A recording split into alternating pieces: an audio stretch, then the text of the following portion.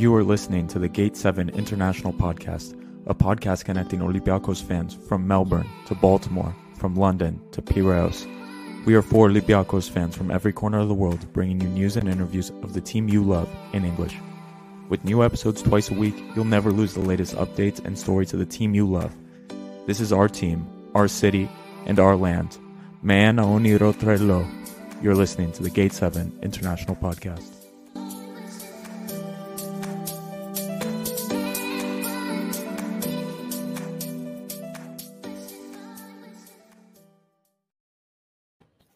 What's up, boys and girls?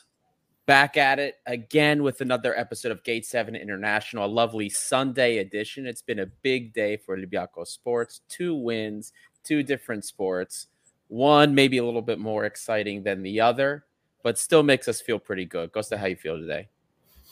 What's up, man? Well, as the title suggests, triumph on the court and same old on the football pitch, my friend. It really is. It really was one of those days for Olympiacos. That's for sure on the field. But before we get moving, guys, we here at Gate 7 International are on a mission. And that mission is to make the best Greek community for football and red and white community that has ever been seen by Olympiacos and by Greek football. This team, this club, this community has history. A lot of it. And it's about damn time the world knows about it. So help us grow this community and make it deserving of a big European club, because that's what Olympiacos is, a huge European club. And like I said, it's time the world knew about it. So hit that like and subscribe button at the bottom and help us grow this community, become a part of the mission, and become a part of this Olympiacos community. Moving on. There was a huge result in basketball. Costa, explain real quickly why that was so big. All right.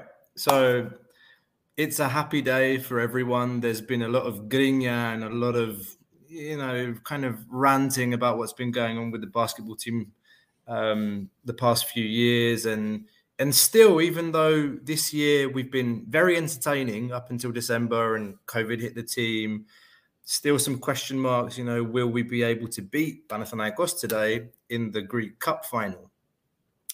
And we did.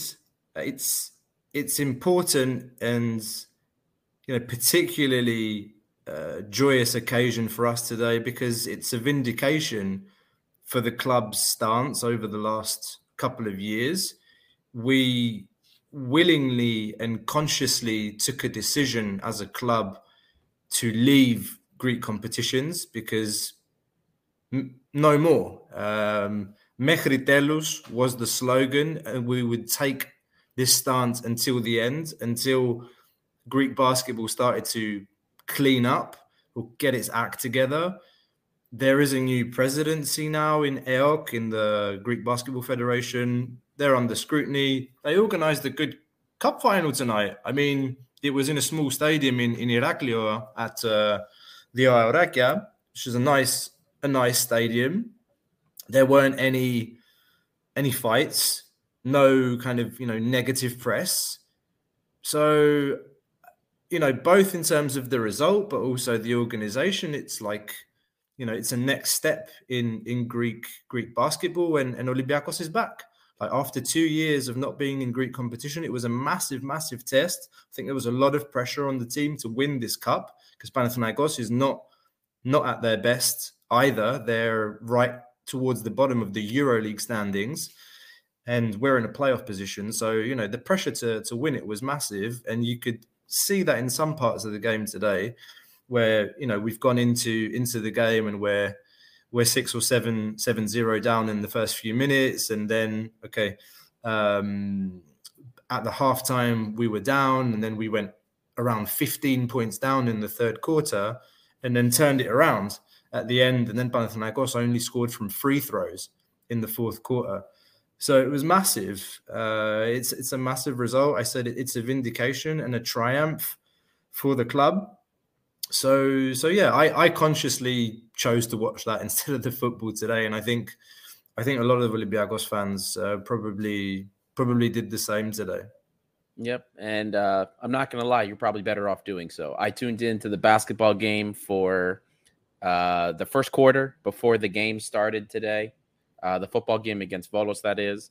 And I can tell you that the first quarter of the basketball game was more interesting than probably almost the entire football game that I watched today on the pitch. So you're not wrong there. And I'm glad you got a really enjoyable experience. You got to witness that. It is wonderful that after all this time we win a huge trophy in basketball and really send that message to the administration and all the nonsense that they've done. Everybody here knows I don't know anything about basketball, so I have nothing really else that I can say about that. Just happy that they won. Anything that is red and white, I want them to win anything. So it's fantastic news and a big win today. And now before we get moving forward, Costa, I think you've got a little bit of news to share with the audience. Yeah, if you guys haven't seen it already, we have our first Europa League match day vlog available on our YouTube channel now. It's the first time we've done this. I went out to Bergamo for the game on Thursday. It was an adventurous trip, actually. You can find out more about it if you go and watch the vlog. It's on our YouTube channel right now. Check it out after we're done here. I do have a mini clip from the vlog just to give you kind of a teaser. So, this vlog, it's about 18 minutes long, guys. Fan cam, interviews before the game, after the game, at halftime, some special guests. I say special guests because we met some pretty cool people. I met a guy that traveled from San Francisco to come and see the game. This guy just comes up to me randomly and he's like, "Are you this guy from that show?" It's like, "Yeah." It's like, "Oh, I came from San Francisco. I watch you guys all the time." It's like, oh my God. So it was crazy, man. It was a really good trip. The vlog is really good. I've heard good feedback.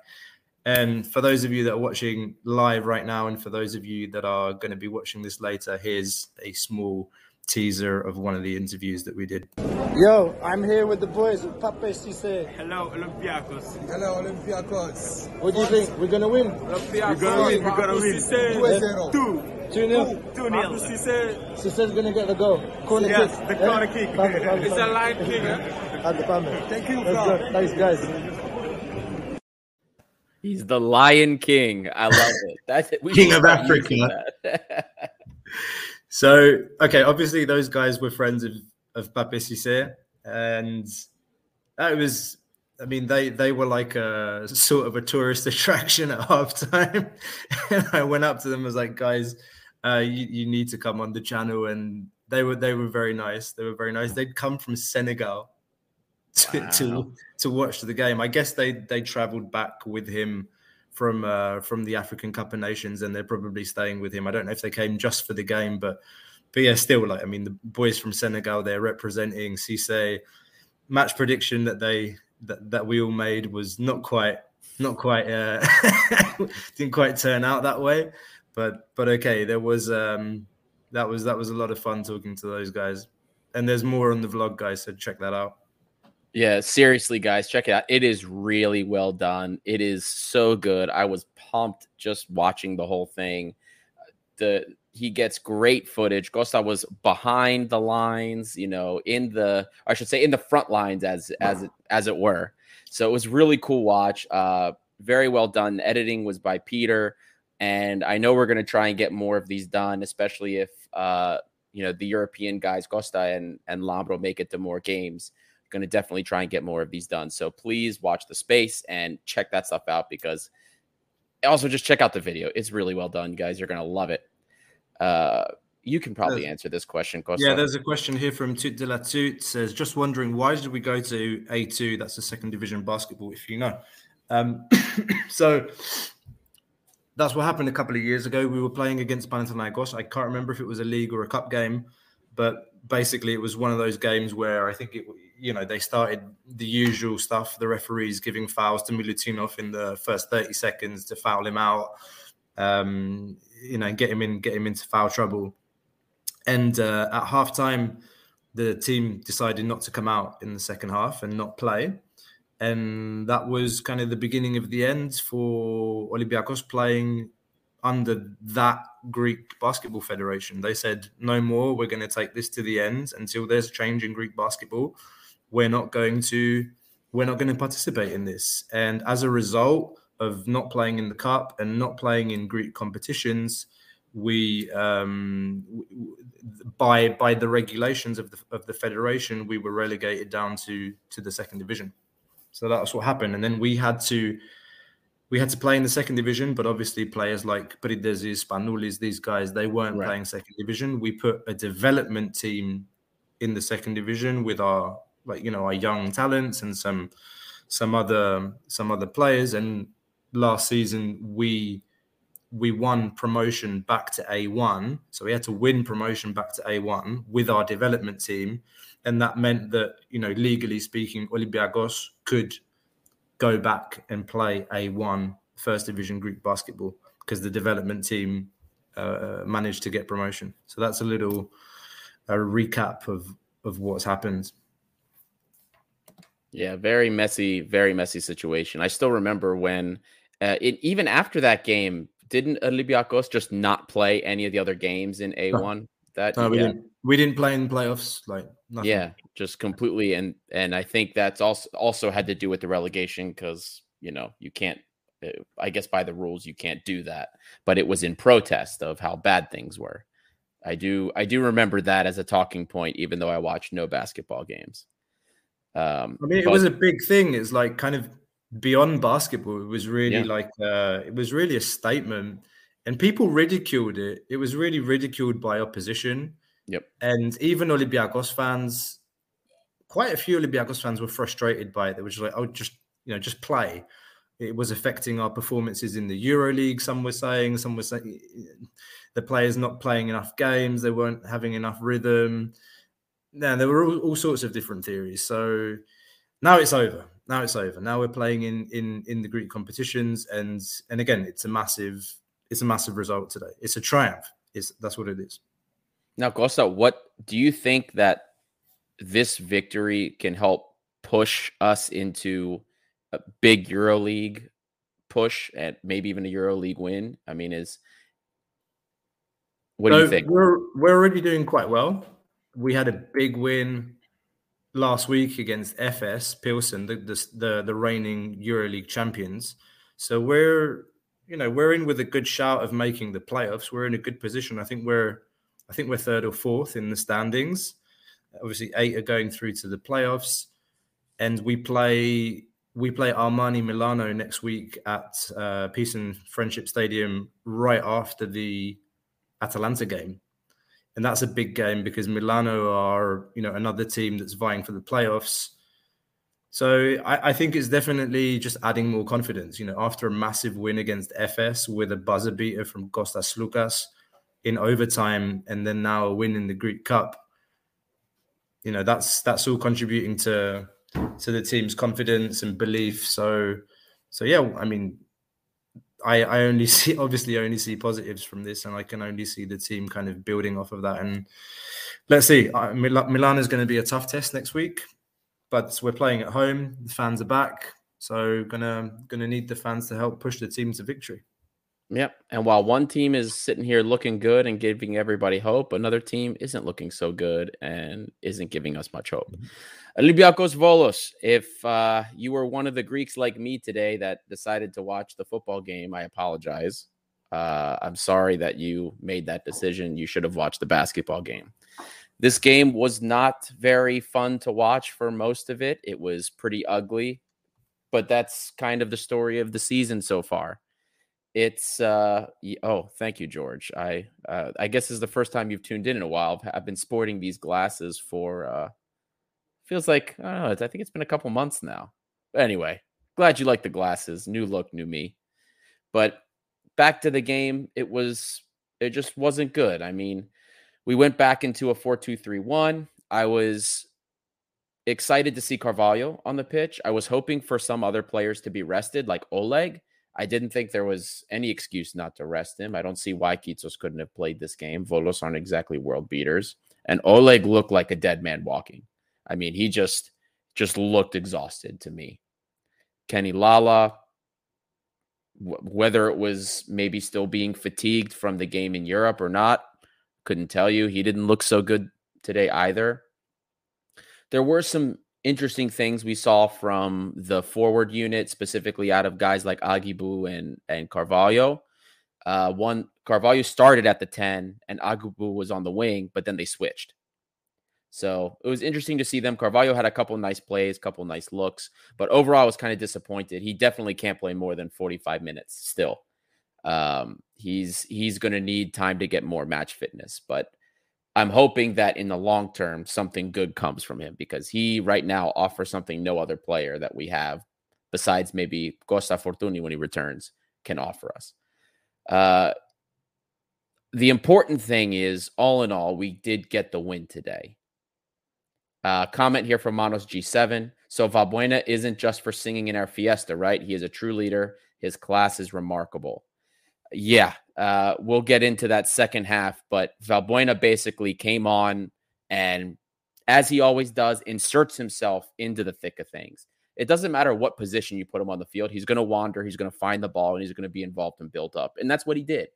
And he ended up having that little piece of interplay 1-2 with El Arabi, who, side note, also had a shocker of a game today. That has to be said. It was really bad. But he had that 1-2 with him, and that strike he had just on the tip of the penalty box and just puts it in the net. Classy strike, classy player. I saw another comment here from Mari Tsolakis. I wish Valbuena was 5 years younger. Don't we all? Don't we all, man? If we had just gotten him a couple years earlier, God knows the things he could have done for this club. But as happy as I was that he bailed us out yet again, I still have one of these feelings in the back of my head that I'm kind of concerned that we still require a 37-year-old Valbuena to bail us out of these games. And that's not a knock on Valbuena. He's an amazing player, pure class. But the fact that we still look to a 37-year-old veteran to bail us out of these situations is not good.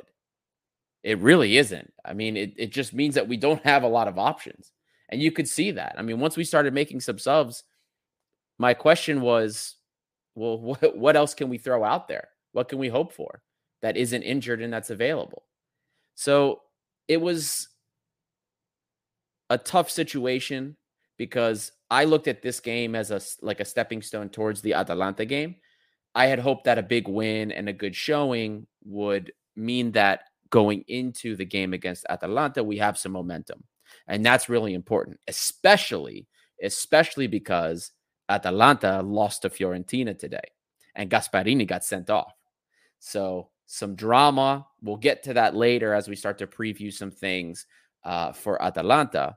But the performance, again, it's not surprising, and I don't want it to sound like I'm coming off upset, because at this point I'm not. I just expect it. But I still expect this team has talented players, and we can perform better than this. We can perform better than what we've seen.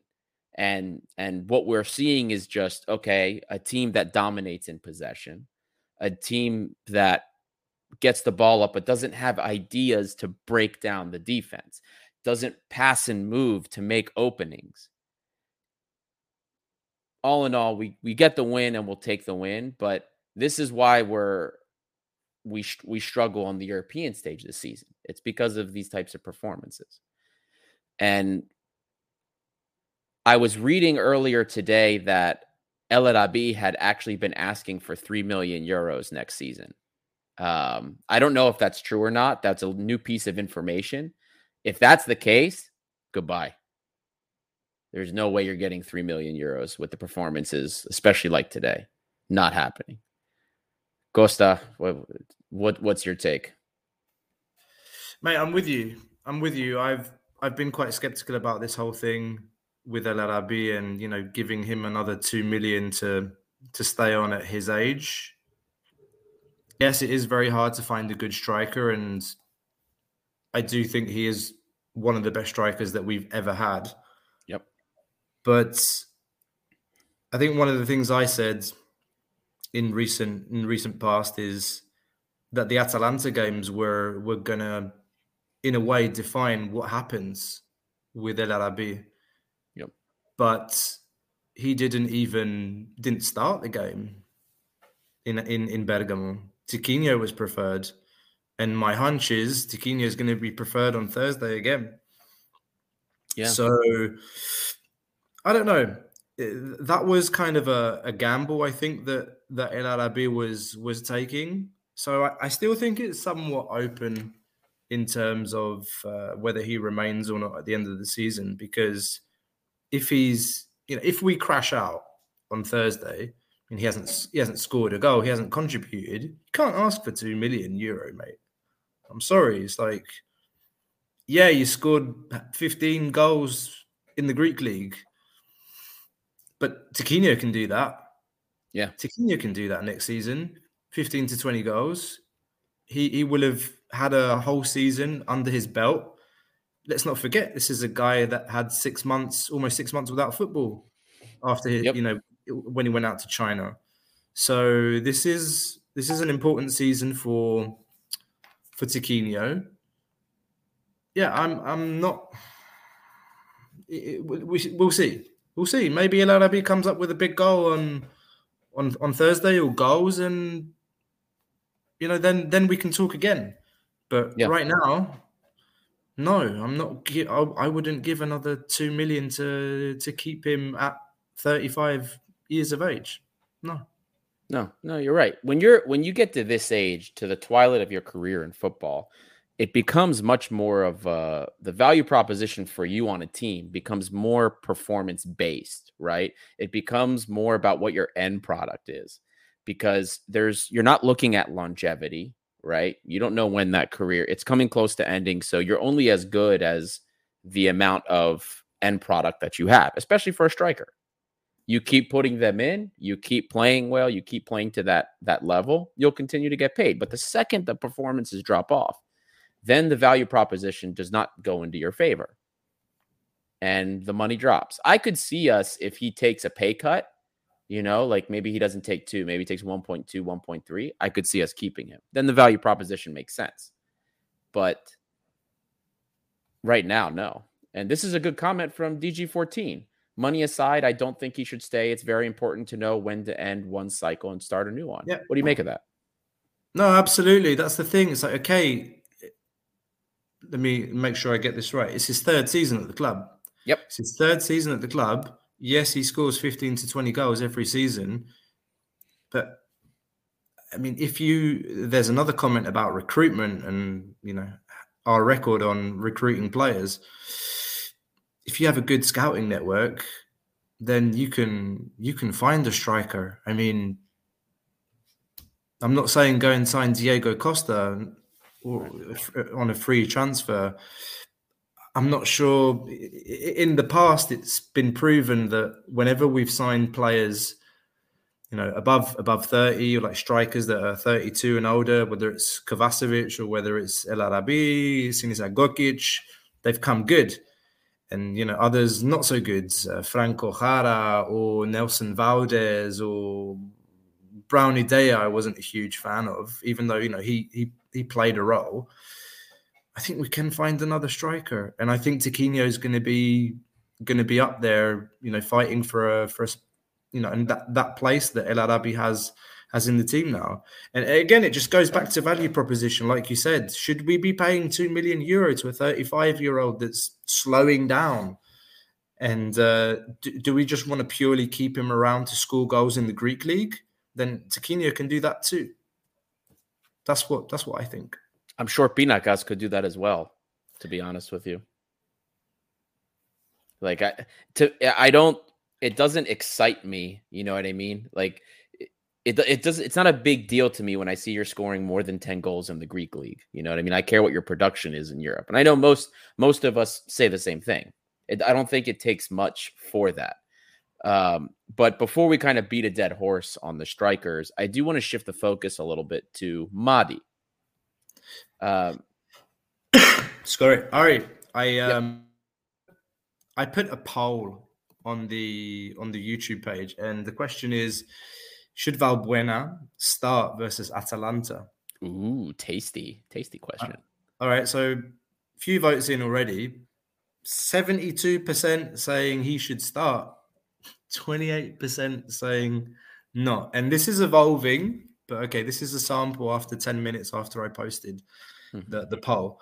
So this is surely a conversation, and now I think we're fully transitioning kind of into the Europa League discussion. And I think can you pick up the Mady point afterwards, or was it? Of about course. today's game? Well, it was. It kind of goes hand in hand. I was gonna talk about Valbuena as well, because Mady had, in my opinion, a better game today. We saw a little bit more. We saw a little bit more of old Mady. He still has a little ways to go. He's still a shadow of his former self. But the point I was going to make was, in a time where creativity is at a premium for this club, because we don't have a lot of players that really have a lot of creativity or not showing it. We need to put, especially in the second leg, our creative players on the pitch, which means Mady, which means Valbuena. So I would be one of the ones that says, look, Valbuena for me I think he has to start. We're down a goal. We are down a goal at home. Okay. A loss means we get kicked out. We have to score a goal. We're coming on a back foot. And when you're coming off of the back foot, you have to put your creative players out there to get you up there. Get the goals, get to the point where you have something to defend, and then defend it. But you have to have something to defend first. And that I was going to get to that point about Valbuena anyway, because I think in this context, we're better off with him starting than waiting to use him as a super sub. And it might be the case that we fall behind even further. Then it's done. I would rather start him and see what we can get out of that half, because we're more desperate. And I don't think we have much of a choice. I don't think you can start him, because if you start him, you certainly can't put him on the wing, because he can't track back. He can't follow the tempo. He can't follow the tempo. So he has to play behind the striker in a free role, which means you have to play two defensive midfielders that will just run all day. Whether we see M. Villar and Aguipo Camara holding the midfield again and Valbuena in front of them, I find that very difficult to see. Yeah. I didn't watch the game today, so I don't know if Mady Camara is in with a shout. But my big question following the first game was, why on earth did Ronnie Lopez come on, and why on earth didn't Valbuena come on to take a free kick or to take a set piece or something? So that last set piece that we had in the last 5 minutes out on the right hand side, Ronnie Lopez's delivery was meh. You want Valbuena over that free kick, and why wasn't he on? And there are some comments in the chat kind of speaking to my point in one way or another. Let me find it. Basically, I mean, the guy can play 20, 25 minutes, but I think he's kind of wasted if you start him, because Atalanta are going to be, they're a fit team. They're going to play at their tempo in the first half. I think it's good if you bring him on the last kind of 20, 25 minutes. But again, this is all kind of without knowing how the game's going to evolve in the first half. I just think it's difficult for Martins to put him in. I think he's a player that if I was an opposing manager, I'd target where he's playing and exploit the fact that he can't keep up the pace. No, yeah, you're absolutely right. I just get stuck in between Well, we'll do this comment first from Yorgos Mukas. I saw the poll. I think that he shouldn't start, but I think if the score is 0-0, he would be useful for 10 to 15 minutes. Well, yeah, and that's kind of how he's been used really this season.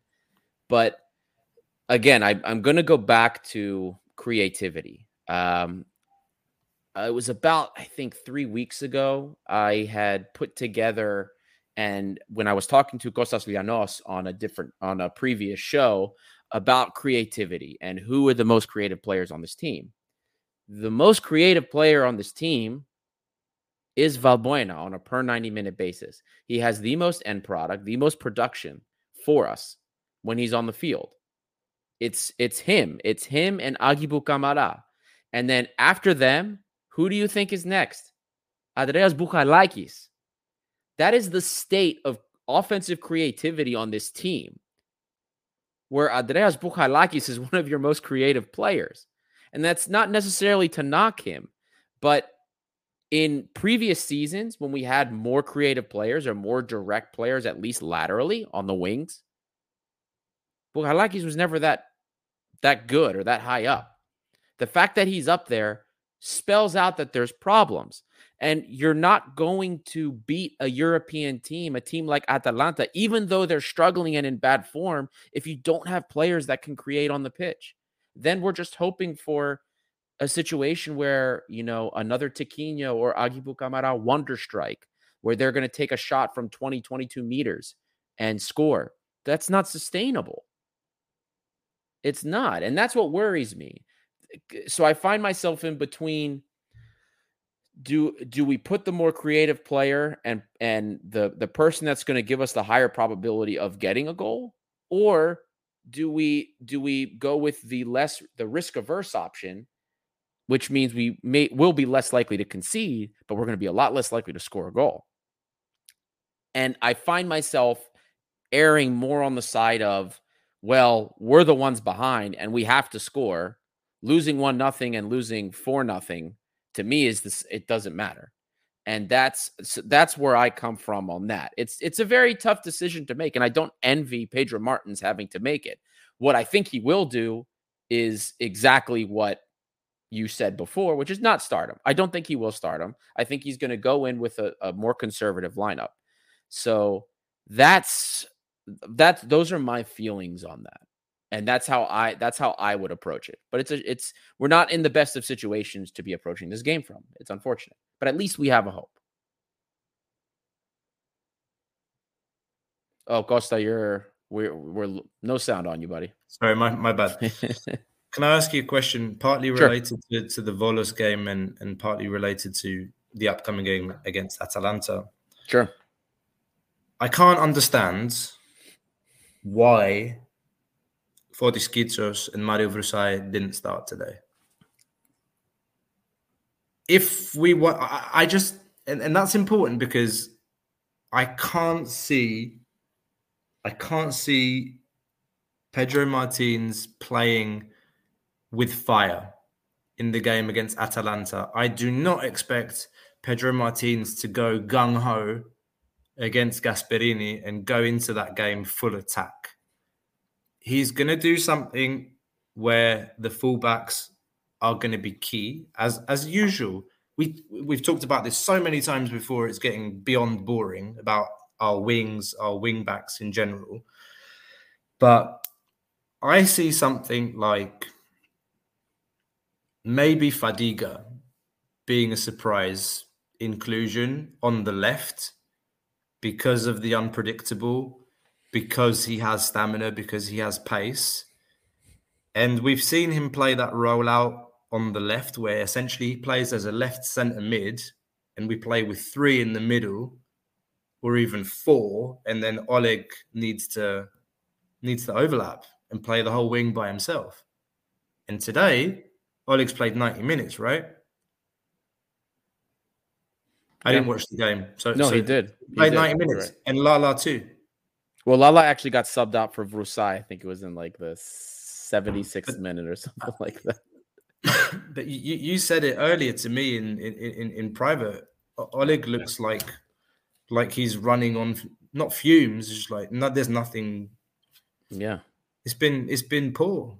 since January, and I feel bad kind of not targeting him, but you know, pointing him out because he's played 35 games and we're in February, you know, towards the end of February. It's ridiculous. And Fotis Kitsos, the next Tsimikas project. It's like, play him then. Yeah. So again, it's just proof today. Today's just proof again that we screwed up big time in the summer. Not just with the wings, the wing backs. We said, let's give a chance to Oleg and Lala. And to be fair, I thought Oleg's progression was fantastic from September to December. Yeah. Fantastic. But you need a bit of rest. You do. Even the fittest player, you can be the fittest player in the world, but you can't play like that week in, week out, league, cup, Europe, 2-3 games a week. It's mad. It's mad. Yep. No, listen, I'm there with you 100%. And when the lineups came out for the game, the first thing that like kind of made me facepalm was when I saw that Oleg and Lala were starting. And, you know, at the very least, I said, okay, you know what? Maybe Lala can start fine. But Oleg, why can't Kitsos play? This is Volos, guys. You know what I mean? Volos can be a little bit dangerous, but if we're really worried about them, I mean, we have a much more important game ahead of us on Thursday.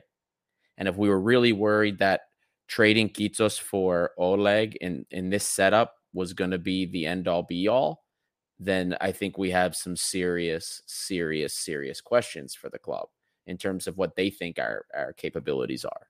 So that frustrated me because I really wanted those fullbacks to get a rest, especially since our game plan is relying on them having great games. Like, we need them to play well for our game plan to turn out. Like, we've talked about this how many times, but we ended up seeing Martins fall into the same trap he did last year. And Lambro brought that up, overplaying a center back and then not having that same center back available when we played against Arsenal.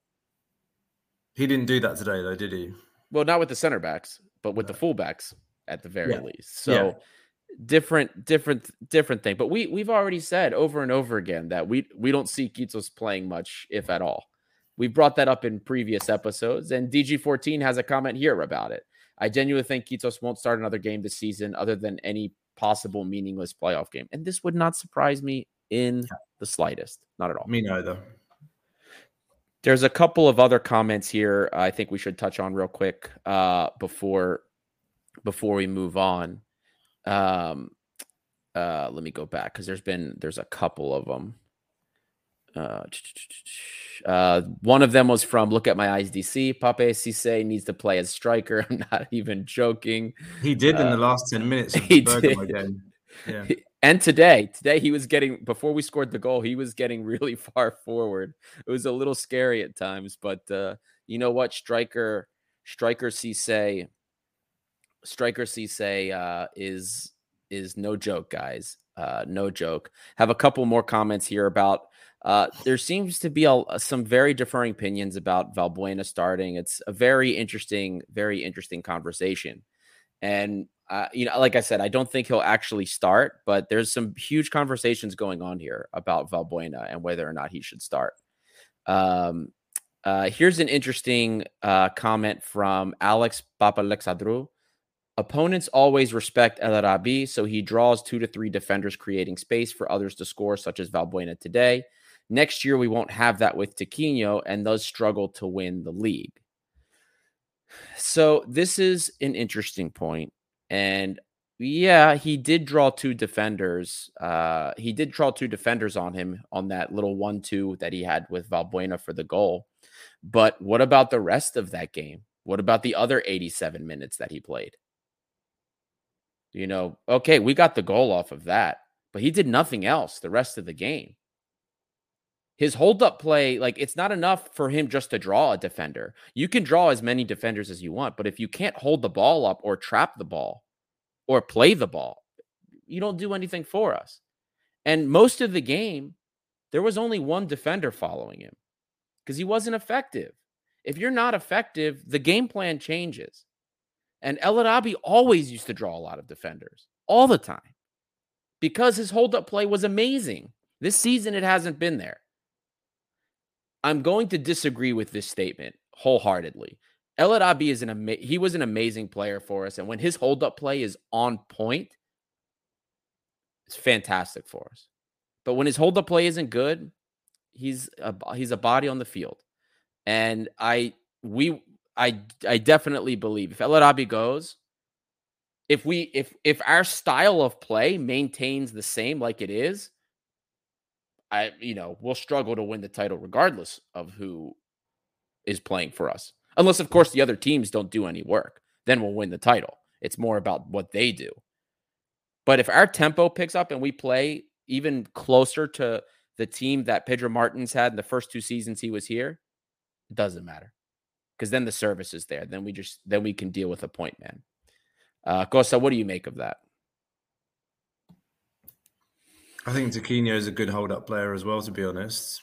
And I don't think we've seen the best of him this season, and he still scored 10-plus goals. And big ones. Scored big goals. Yep. Scored more goals in Europe than El Arabi has. Yep. This season. So I think he'll be even better next year. Yeah. I think he'll be even better next year. But, I mean, there's big question marks over what's going to happen next year. And there'd been a few comments already about this team needing a refresh and that, we shouldn't expect anything more from this team this season. And I've said that since before Christmas, like November, maybe October, that the season's, I'm waiting for the season to finish because I don't expect anything. I don't expect much from this team this season. And there's another comment here from John Tabukas. I'm annoyed that the transfers in the summer didn't pan out. And in the winter window, we did nothing to fix it. Example, Karbovnik. Yeah. I mean, we'll have time to talk about that at the end of the season, man. Yeah. Maybe it's not the time to have that conversation now, but I mean, we think we've more or less said it. We've failed. We failed in our recruitment policy in the summer. Yeah. Ronnie Lopez, flop. He's not staying. Eugenio Nyakuru, maybe the biggest flop I've ever seen as long as I've been an Olympiacos fan. I'm really struggling to think of a bigger flop than him. Anyone in the chat, tell me, whatever generation you are, has there been a worse signing in terms of value for money? I'm really struggling. To think there's been a worse. I really do think it's the worst. And it's all fallen on Yorgos Masouras. Yep. And the 37-year-old Mathieu Valbuena to create, Masouras to score the goals, to support El Arabi. That's it, man. That's it. Yeah, but Santana was on loan. John. I was going to say, we didn't pay a lot for him either. So, yeah, I mean, he was god-awful. He was god-awful, but we didn't pay $5 million for him. Didn't pay $5 million to bring him in and say, we want you to be our number one. Like, we want you to be our man on the wings. That's a good shout.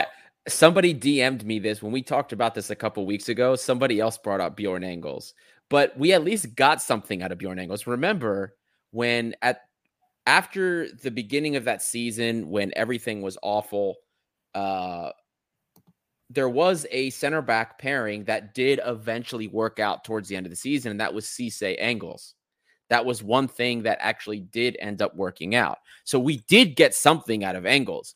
So the difference will be, right, if Onyekuru turns a corner and does better for maybe the remainder of the season, then maybe we could say that no, Diogo is definitely that first season was unbelievable before the injury. He was scoring nonstop.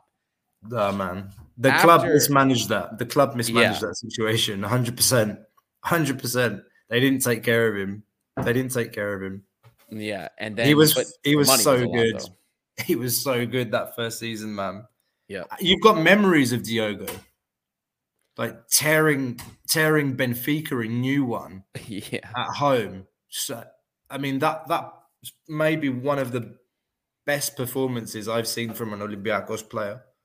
That game against Benfica, 5-1, 2 goals, like 1 or 2 assists. I can't remember. Yeah, 10 million, but he scored and assisted more than 10 that first season. Right. He gave something. We screwed him.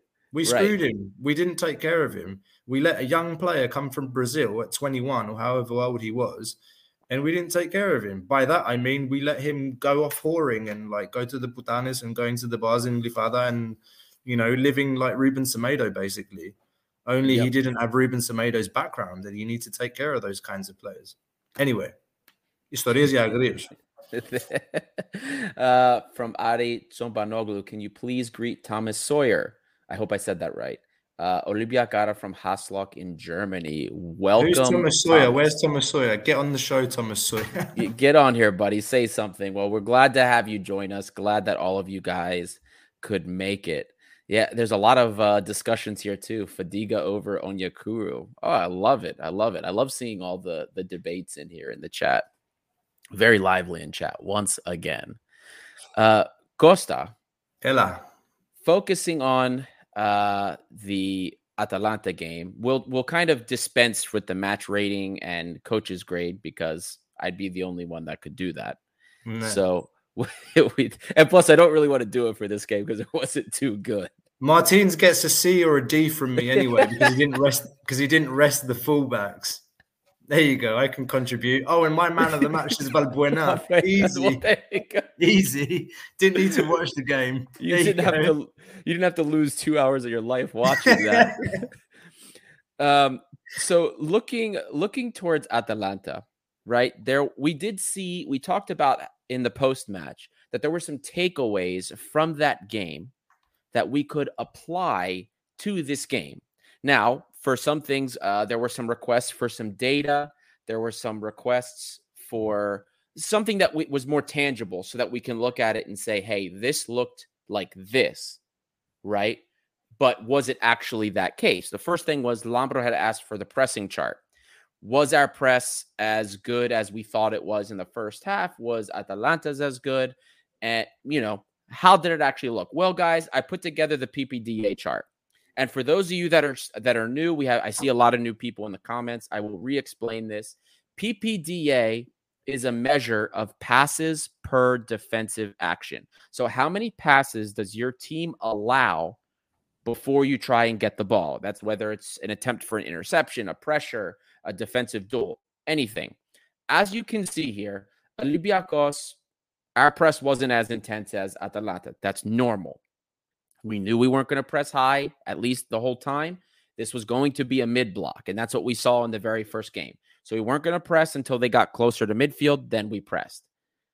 What we did see, though, was in that from the 16th minute to the 30th minute, and even towards the tail end of the first few 15 minutes of the game, we were pressing pretty intense, and it was a little bit higher. But like we all saw when the second half started, look from the 45th to the 75th minute, guys. We were more than happy to let them have the ball and let them do whatever they wanted. There was no Olympiacos player pressure on the ball for 15 to 18 passes. That is not good. That's a low block, very low press. And that's what we saw. But in the meantime, Atalanta, especially early on in the game, was up-tempo. They made sure that when they didn't have the ball, they were pressing us very high. Then after they got the 2 goals, that's when we picked up the tempo, and that's when they laid off. They got the 2 goals they needed, and they were happy to close out the rest of the result. So what have we learned from this? And what we've learned is if we go up, do not just wholesale abandon the game plan. The mid-block worked. Stick with it. That's been a big conversation like this season in general, and more I hear it in the press and from reporters and fans. We score and then we sit. Yep. Are we afraid to go for the second goal? Did the players not believe? Is it? I know it was a question on the last pod post-match. There is a fitness issue. Yes, there is a fitness issue, but I'm sorry. This is the game of the season. This is the game of the season coming up. Yeah. They need to give everything they've got and then some. And that's why I said, like, they need to do that, and they need a mini miracle as well for us to go through. on Thursday, and I put a question, another poll in the chat. Can we progress against Atalanta? 65% of you saying yes, we can, and 35% saying no at the moment, and that's still ticking away. Oh, this is an interesting comment. We play Fernando Santos style of football. Feel free to agree. It is a little bit of that this year, man. I mean, it hasn't been attractive. It's been very cynical. The word I used was cynical. Cynical Pedro Martins this season. He knows what we can and cannot do. And that's why I think we've been seeing what we've been seeing this season. And I think that kind of translates to the players as well in terms of belief in, can we press? Can we maintain that mid-block? So I don't know if it's, is it an instruction from the coach, or is it a mentality thing from the players, or is it both that we sit back after we score? There is more that you can say about that though, Ari, because there is, like on Thursday, we did sit back and soak up a bit of pressure. If we hang on, let me pull this up again. So the passes allowed from the 16th to the 30th minute, we scored in the 16th minute, didn't we? Yes, we did. So that slot there from 16 to 30, it was our best moment in the game. And during that time is when we had Onyekuru miss. Yep. We had a number of overlaps. And I was more furious. I was more furious with the wasted overlaps that we had. Agibul breaking on a counter-attack with Oleg making the overlap, and then a bad pass. A bad pass on a 4-on-2. And then the same on the right-hand side when Onyekuru's breaking and Lala's made the overlap, and there's a bad pass and there's a 4-on-2 situation to make it 2-3-0. Let alone Onyekuru's missed shot with the left foot in the first half. Yep.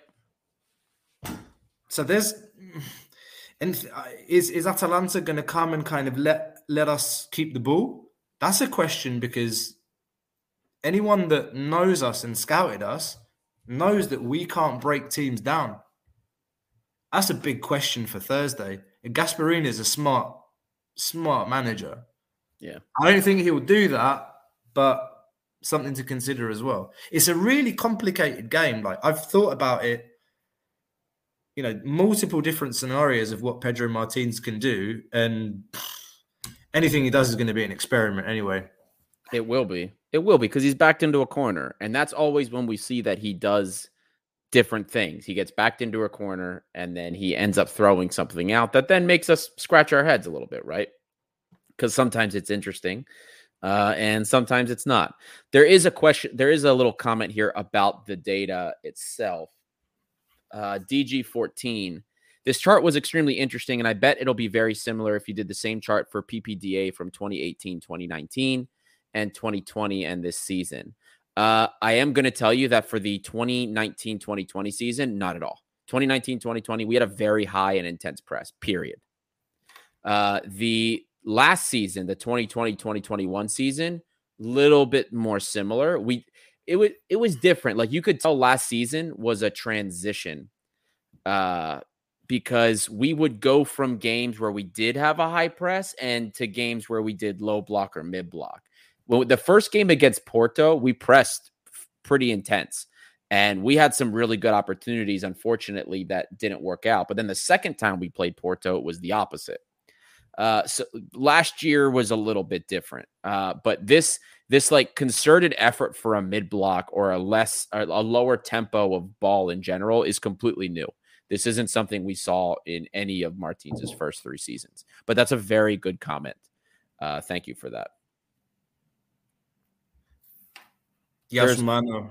What's going on, man? Yeah, it really was. It really was, Mano. That was you're not wrong, man. That was one of the best teams that we've seen even since the Valverde days. Like, it was a lovely team to watch, and we should all be really, really, really happy that we got to witness something like that, and grateful. Yeah. Definitely. Now moving on. So our first kind of like bringing this all back together. So our first takeaway from that game was, don't abandon the game plan. The mid block worked. Keep the mid block and stick to it. Follow up from DG14. Yes, that's exactly what I meant. 2018, 2019, 20. We pressed really intensely, and then it seems that when 2021 came around, Martins asked Santa Claus to turn him into Mourinho for New Year's. I like that. Yeah, no, that's pretty much exactly it. But going back to another takeaway, Fethanol had asked me, and a couple other people had DM'd me asking about the set pieces, specifically the corner kicks. And the other takeaway we had was we need to figure something out with corner kicks. Here we are again, another season in a row where zonal marking appears to be biting us in the ass. So what I did was I took a map of all of the corners that they had and the placement of those corners. Now, there's one outlier. They did have one corner that they passed. It was like a short pass. But look at the corners. Look at where the placement is of the corners. There is two general areas where they place corners. At the 6-yard box, or the 6 meter, I should say, and near the penalty area. That's where all of Atalanta's stuff was, in a line. Look, literally, it was like straight in a line where the takes were. And a lot of the time, literally, and when I say it, a little bit more than a third, were short kicks for flick-ons. So we have to be a lot more careful on our set pieces. And the sad thing is, this team is the worst team in Italy for set pieces. And we made them look like set piece masters attacking-wise. us. Attacking-wise, yes, that's correct. Yeah. That's correct. So these are two major takeaways we have from the first leg that the team has to remember. Be tighter in man marking on set pieces. Even if we maintain zonal marking, you have to be disciplined. Call out your players, call out the numbers, and be a lot more disciplined than we were. Because this team is going to command possession, guys. Make no mistake. Doesn't matter if we're in Karaiskaki. It doesn't matter if we're home. This team will maintain possession against us. We have to keep the lines tight, whether it's in open play or on set pieces. So you just have to be very careful. Rosa, I don't know if you have any more comments on that. No, I mean, I think we will come back to Atalanta. We'll make some predictions. Let's even try and think about what we would set up. Let's not try and get into Pedro Martins' head, because I think that's an impossible task. But maybe you and I can try and agree on a formation and how we would try and line things up on Thursday. That could be fun. Yeah, Ari Tobanoglu says somebody show the somebody show this to Martins, otherwise he'll see this. Yeah, look. I mean, I'm sure the team is analysing those sorts of things. They have people that do that. But yeah, it was concerning, and it has been an issue for a long time now. The zonal marking is what it is, and there's another good comment from DG14. Problem with zonal marking is that attackers get a good run and the defenders are static. And Labra was mentioning it as well on the pod in the post match. The balls being whipped into the area were succulent, if I can use that English word. They were wonderful balls into the box from the corners, and we didn't win any. No, yeah. Check out the match vlog, guys. I'm going to come back to the match vlog now because there is a live reaction from me when the second goal goes in, and it's no laughing matter. But my God, I mean, I thought at the time they'd hit more than 20 corners. In the end, statistically, they had 13. Yep. But let's give this vlog another shout, shall we? So for those of you that are joining a little bit later, we have our first Europa League match day vlog on our YouTube channel. It's available. Go and check it out once we're done with this. Subscribe to the channel so that you make sure you always get new content, whether it's post matches, previews, vlogs, whatever. Make sure you hit the subscribe button and hit the bell next to it to get a notification for when new content is up. I showed a nice little video earlier of an interview that I did with friends of Pape Cissé that came from Senegal. I know that not everybody that watches us is from Greece. There's some of you in Australia, in the US, Germany, France, the UK. Apparently, we have people that listen from India, South Korea as well. Looking at some of the analytics, some of you guys don't get a chance to live the atmosphere of an away game. So I'm going to give you a bit of atmosphere now. So take this all in. This is one of my favorite chants, actually.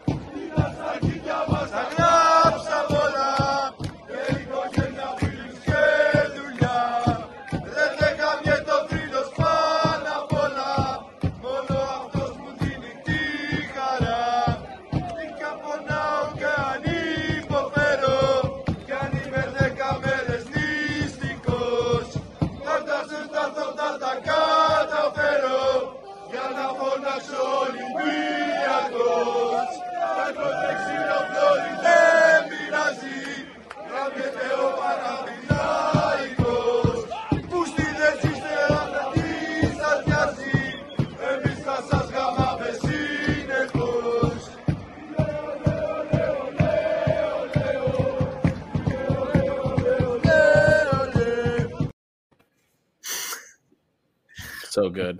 That's one of my favorites. So good. There's a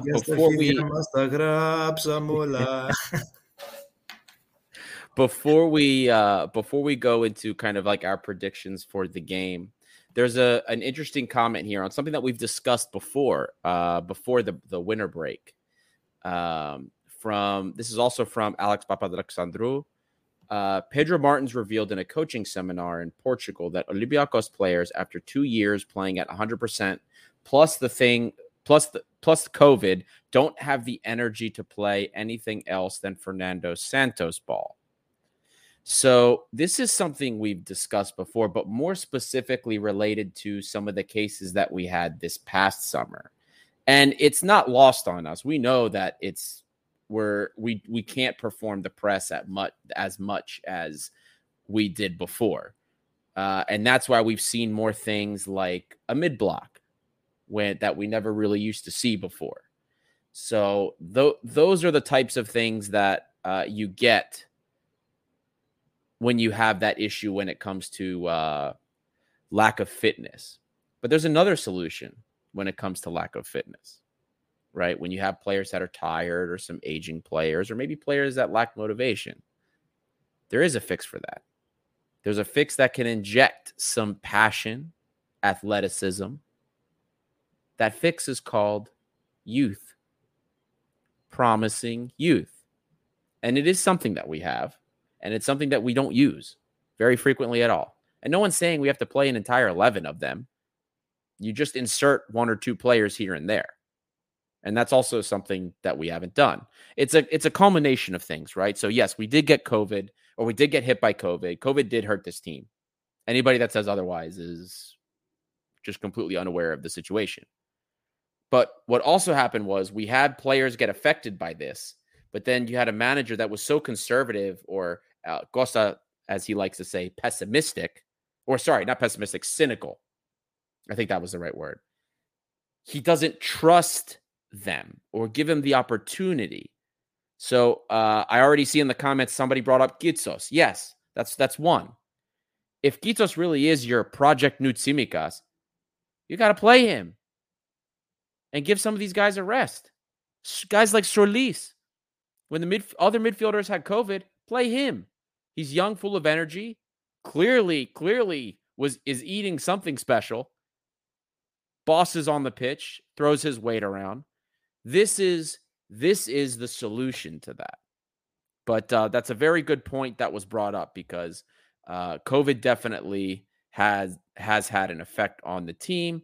There's also another question here from Ari Tsompanoglu. Question to Ari: do you think that we will skull drag the other Greek clubs in the playoffs? I think this is a comment referring to the last episode, I think. Well, Sinonime, I don't know if we're going to skull drag them, but I'm not scared. I'm not scared of them. PAOK, I think, will give us probably some fits, if anything, but I'm not scared of the other ones. I'm more scared of ourselves, to be honest with you. Gosa, what do you think? Are we going to skull drag the other teams in the playoffs? I don't think we're going to skull drag them.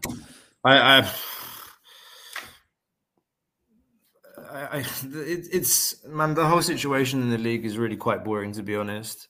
Yeah, I've said it before, and I know some Olympiacos fans get annoyed when people like me said I'm bored of winning the league, but the league's been boring this year. Somebody tell me a match in the league that excited them. Nah, anyone? Tell me a game this season where we were exciting that you remember. I can't remember one. Maybe the Ajax game, but that early goal from Aguibor in a 3-2 game, that was marginally exciting. It's about as exciting as it got in the league this season. You weren't excited by the 3-0 win against Atromitos? We played some good football. We played some good football relative to what we've seen. Or Ionikos, man. That 3-0 against them. Okay, we keep going round and round in circles on this point about the football and the wing backs, and some people are even so desperate. Let me just bring up the comment here. Maritolagis should start Kitsos on Thursday. I don't think that's going to happen. That's not happening, buddy. At least Kitsos. I said this before a couple of weeks ago. Kitsos is a player that started his career as an offensive player and is being brought back, like Tsimikas, like Georgatos. And Oleg Reabchuk is a player that played left centre-back in a 3-at-the-back formation at Porto Youth. And that says everything you need to know about the type of player that Oleg Reabchuk is and the type of player that Fotis Kitsos is. But Fotis Kitsos isn't going to start on Thursday, and I probably wouldn't start him either. But I would play him more in the Greek league. Absolutely. I would play him more in the Greek league. I expected him to play today. Even it was a dangerous game, a must-win game to keep up the pressure and make sure we win the league, which is a priority. But if you can't play him in this kind of game, then, do you trust him? And when is he going to play? In a useless playoff game, like somebody mentioned earlier?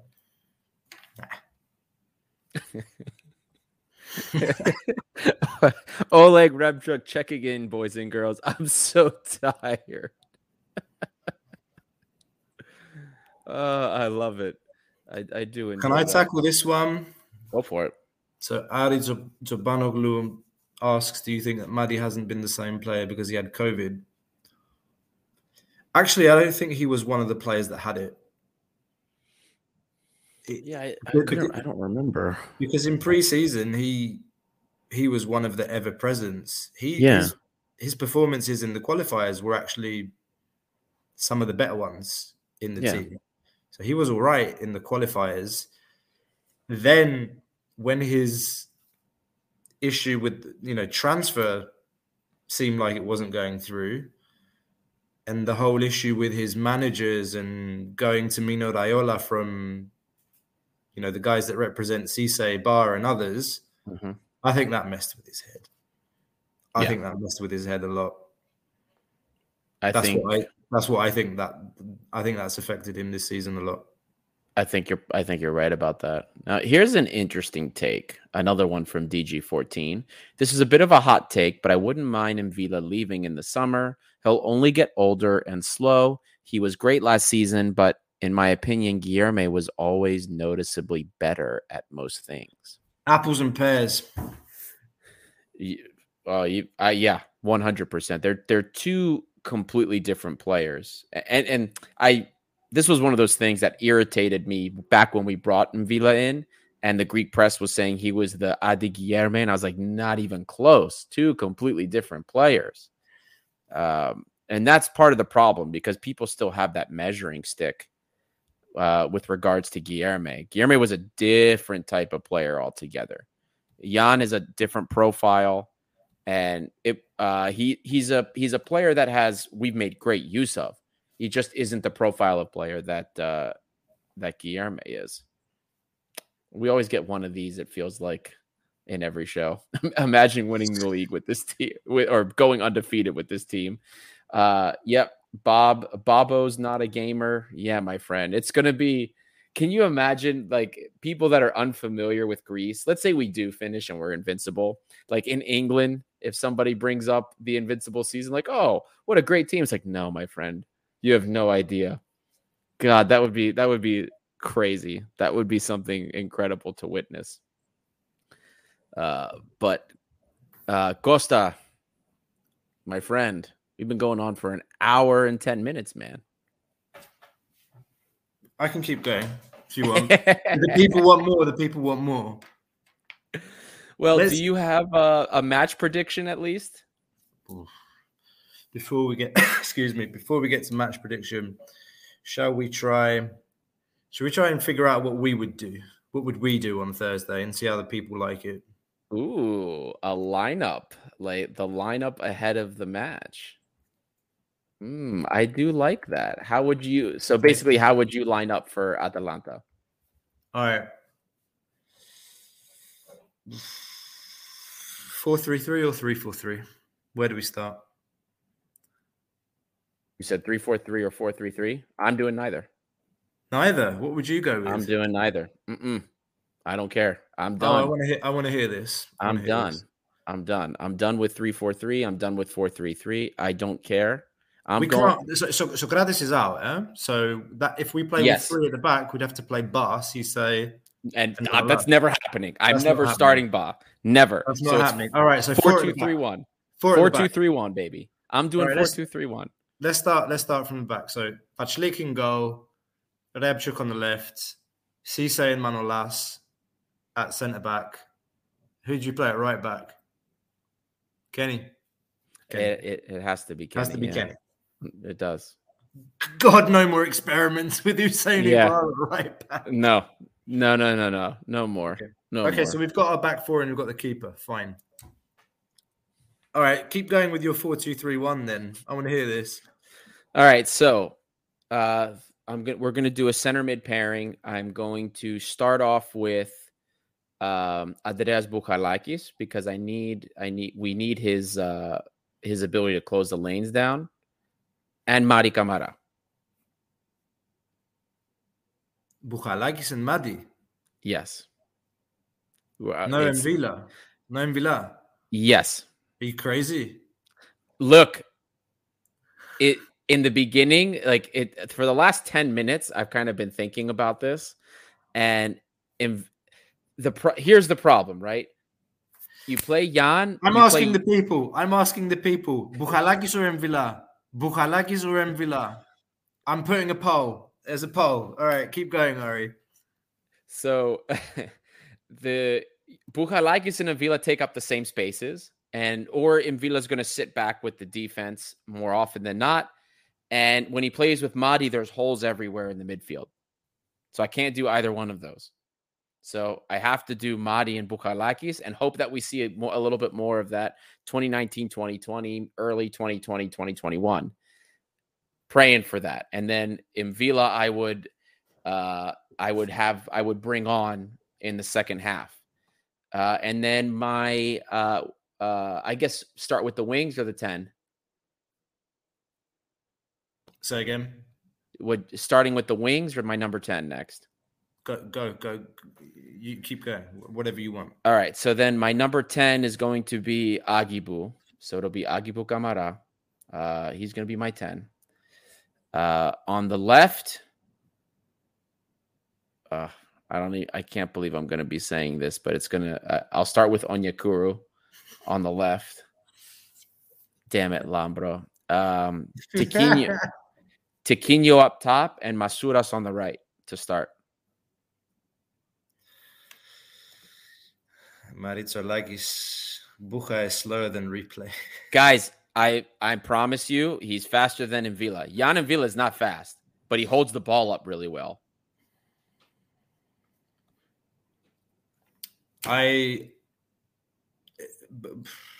Bouchalakis in Europe He's is not a gamble. It's a huge gamble. I should say this. I recognize What was he like that. today?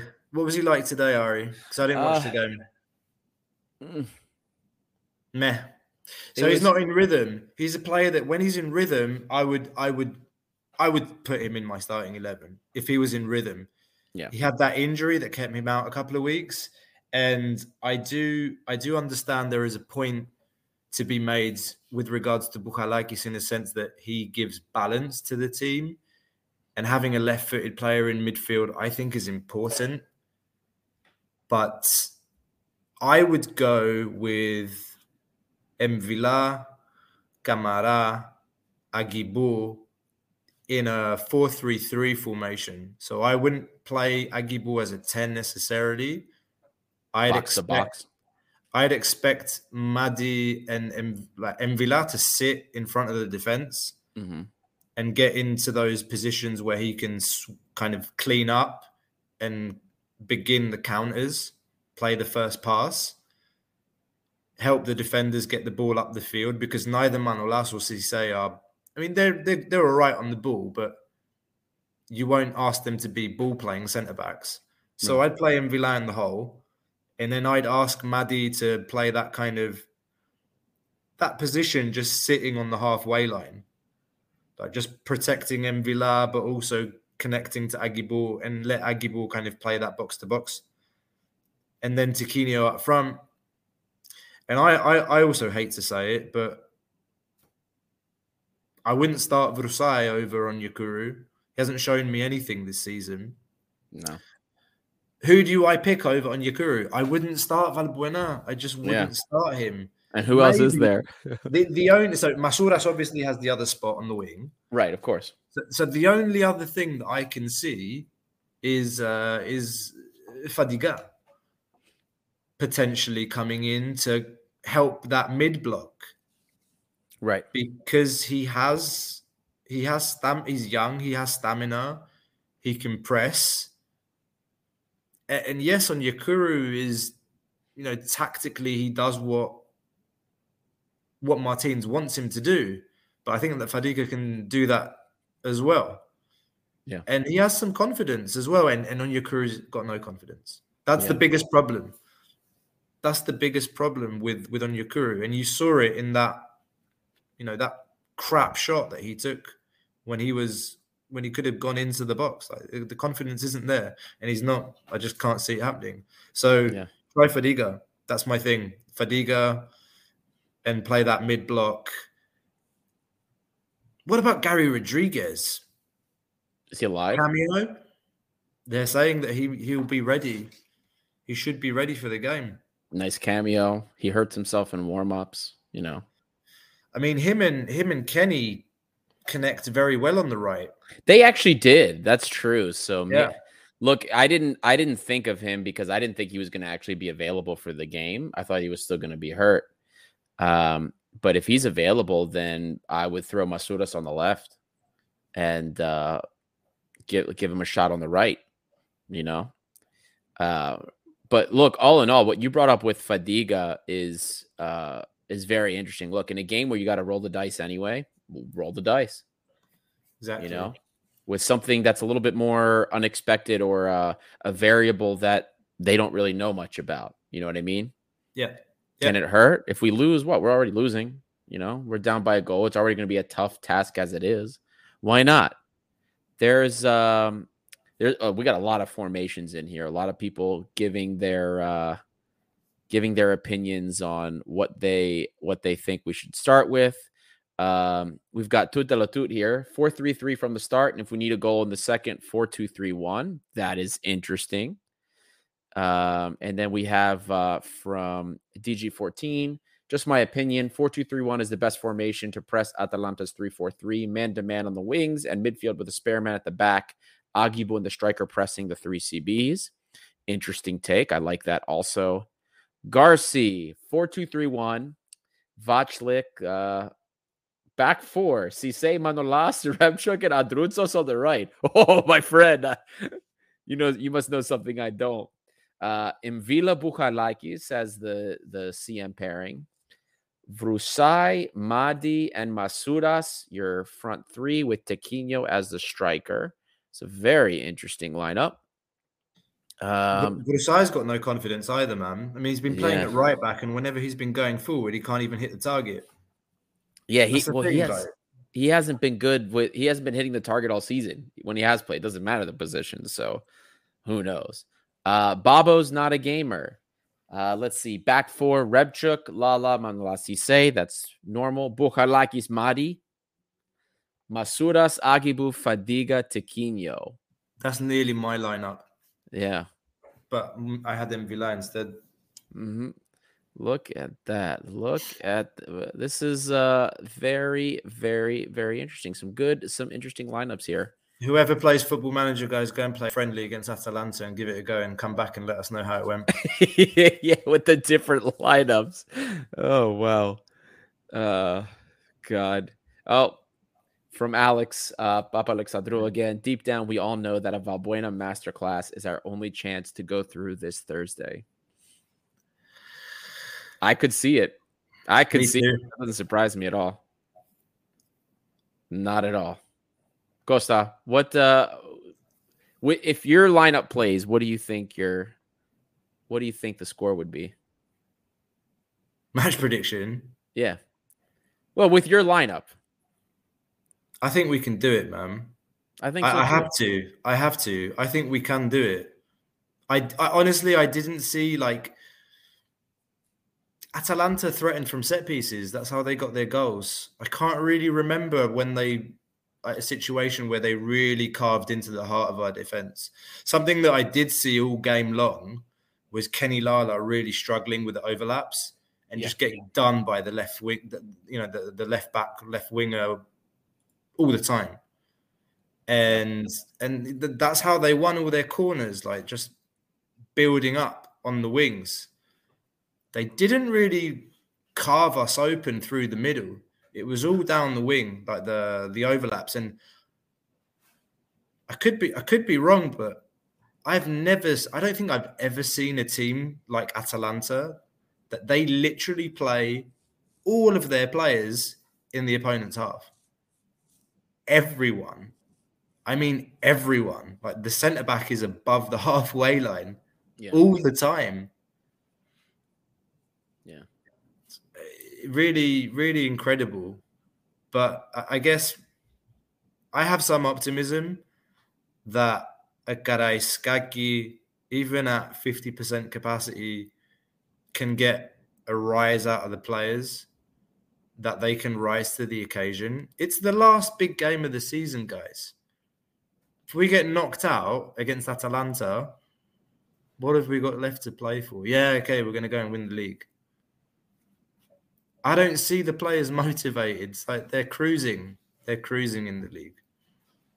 And this is the last opportunity to see a performance, to see something special. It's their last chance. Yeah, I hear you there. And more on your point about the wings and Kenny Lala, they attacked our right side of the field. So Kenny's side of the field 23 times. 23 attacks in open play from the left side, 10 from the right, and 6 from the center of the field. Now, funny enough, where do you think they're in open play, that is? We're not talking about set pieces. In open play, where do you think most of their threat was generated from? The left, the right, or the center? I mean, they move the ball about well. If you go back to the PPDA and you look at how many passes allowed per action, they move the ball well, and they move it out to the wings. And Muriel is more of a kind of a second striker. He's not an out-and-out striker, so he was playing on the periphery quite a bit. But, I mean, the ball movement that I saw was, through the middle and then out to the wings. Yep. That's what I saw on Thursday from the pitch. Yep. No, and you're right. And their most dangerous opportunities were when the ball was moved out to the wing and then back into the middle, and that's where the most dangerous opportunities came from. That was the context for it. So I think that if we're able to set up better if we're able to set up now that we know we've seen a full 90 minutes of what they did against us, we know where we're weak and where they excelled. I think that if we can take that into consideration, and I think that we set up a little bit better for that, or prepare mentally, prepare in practice for that, and we can get maybe a little bit more clinical finishing on the counter. I think that we can do this. And my prediction for this Thursday, I have more hope. Weirdly enough, like I haven't been hopeful at all this campaign, period. This Thursday, I see a 1-0 win in the Gariscagi, 1-0 through regular time. Extra time, we get a goal. 2-0. Yeah. That's what I think. That's what I think is going to happen. That's my take. You think we're going to play 120 minutes against Atalanta and not concede a goal? Wow. You heard it here first. I told you it was a hot take. I've got a hot take. Olympiacos Piraeus. The end. Ari just said we're going to win 2-0 in extra time. You heard it here first. You've heard it here first. Atalanta hasn't gone a game without scoring. I haven't found it yet. Or actually, wait, no, they just went a game without scoring today. They're going to make it 2 in a row. You heard it here first. Could you imagine the penalty shootout? No, I couldn't do it. Mm-mm. All the people that wanted to go to the Gariscagi and then go and watch the basketball will be pissed. But anyway. Oh my God. El Arabi to score in extra time. Do you know what? I'll give him the 2.5 million immediately if he scores the winner. There you go. Because that's what he's there to do. Score big goals. If he does it on Thursday, I'm sure the club will think the same. Yeah. Oh, look, man, I'm going to tell you right now, if this goes into extra time, my heart won't be able to handle it. It's going to be too much. It's going to be too much for me. I can't do this. We've got some things we need to take care of after that Ludogorets game. Yeah, for sure. Clout Kicks here. I'm going. Let's all be our 12th player and win. Hey, my friend, send us some pics. If you're there at the stadium, man, send us, DM us on our socials. Send us some footage from the game. We love getting it from you guys. Oh, look at my eyes, DC. What are you doing? What are you doing? There'll be a pitch invasion if Onyekuru scores a hat-trick. Labros Irmos is going to jump into the pitch and go and kiss his red head. Or maybe he dyes his hair red for the game. Does something right for once. Listen, look at my eyes, DC. If Onyekuru scores a hat-trick, if that actually happens, I'm bringing you on the pod, my friend. You'll come up here. You can beat your chest, do whatever you want. Just don't get naked.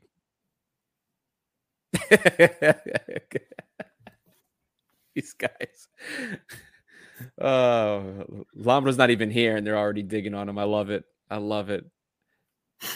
Pedro Martins jumping in. I make change the 87th minute, get 3 to go. That's nice. All right, boys and girls. We've been at this for about an hour and a half. We're going to let you guys go. But before we do, don't forget, join the mission. Join this mission. Help us make this the international community that Olympiacos deserves. Hit that button at the bottom of this video. Like, subscribe, join us on socials, and help us make this an international community that is worthy of a European elite team. And until next time, guys, this is Gate 7 International. By the fans, for the fans. Watch the space. There's more content coming this week. Take care, guys.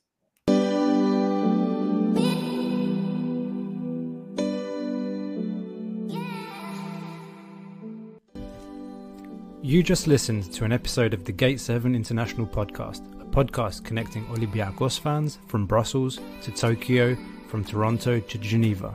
We are 4 Olympiacos fans from every corner of the world, bringing you news and interviews of the team you love in English. With new episodes twice a week, you will never miss out on the latest updates and stories of the team you love. If you liked what you heard, make sure to follow us on social media at Gate7INTL. Give us a subscribe on YouTube or even leave a review on all our podcast channels. Until next time, this is our team, our city and our story. Θρύλος είσαι, στο μυαλό κάτι μαγικό.